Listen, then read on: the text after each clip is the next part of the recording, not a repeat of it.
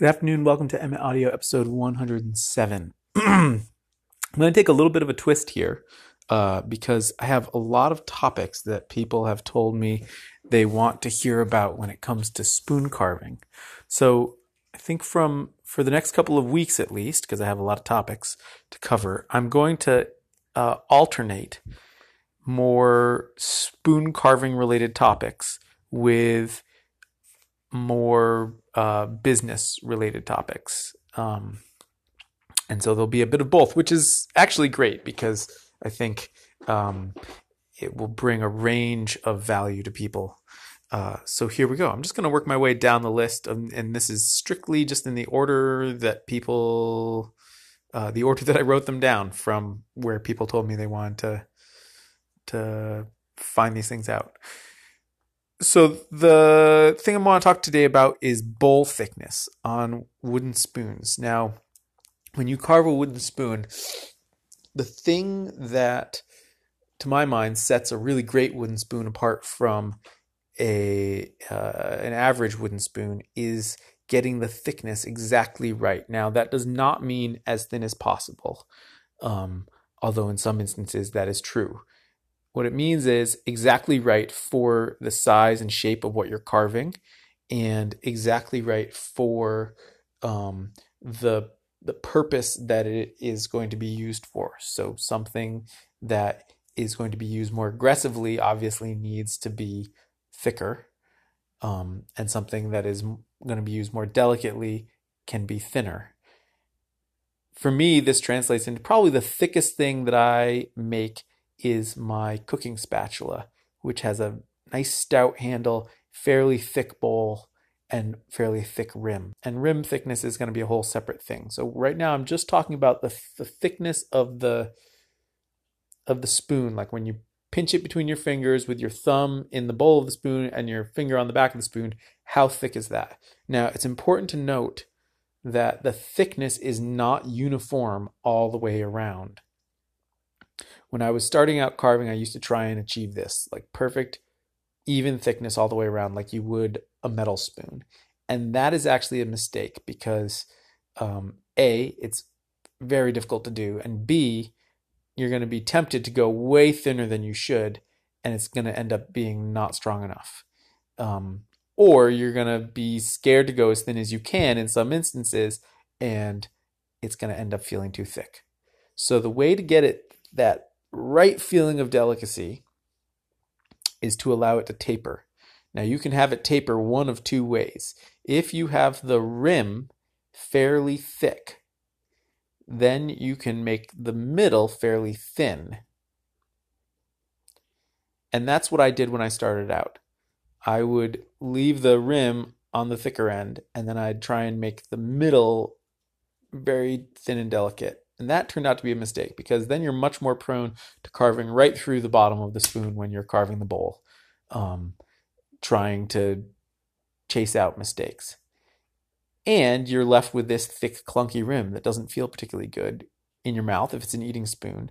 And if it's a cooking spoon, then having a thicker rim is good, but you still don't want to make the center of the bowl as thin as you possibly can because there's just no point. You want the right amount of thickness.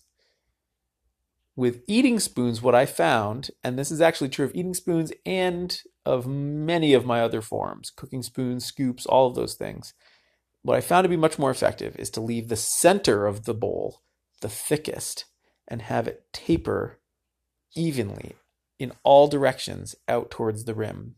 And that way you end up with that nice delicacy at the rim, but you've left not a huge amount of difference, but you've left more weight and material and strength at the center of the bowl, and it's radiating out, and it helps strengthen the entire thing with a surprisingly little amount of material. Now, how much material is the right amount of material is a whole difficult question, and my general rule of thumb is as you get better, you will naturally start going thinner and thinner.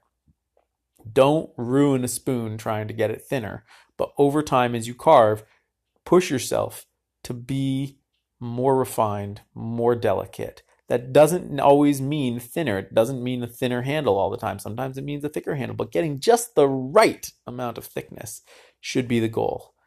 And generally, I know that I am there when I am feeling it, and something happens when you hit the right thickness.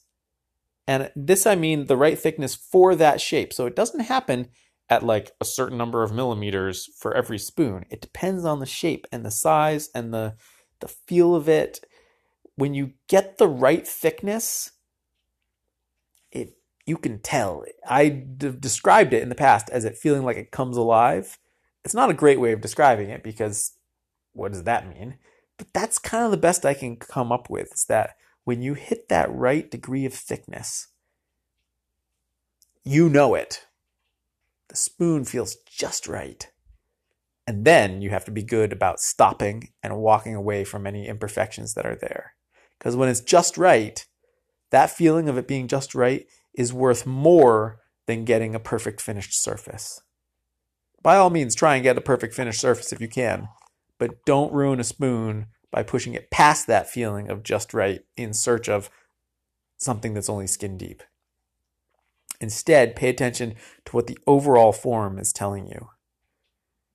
Now, how I actually achieve that right thickness is that I get the outside of the bowl roughly where I want it, and then I get the inside of the bowl exactly the way I want it. If it's an eater, that means I'm putting it in my mouth to see how it feels against the top lip as I pull it out of my mouth and get it just right, ignoring how it feels on the bottom.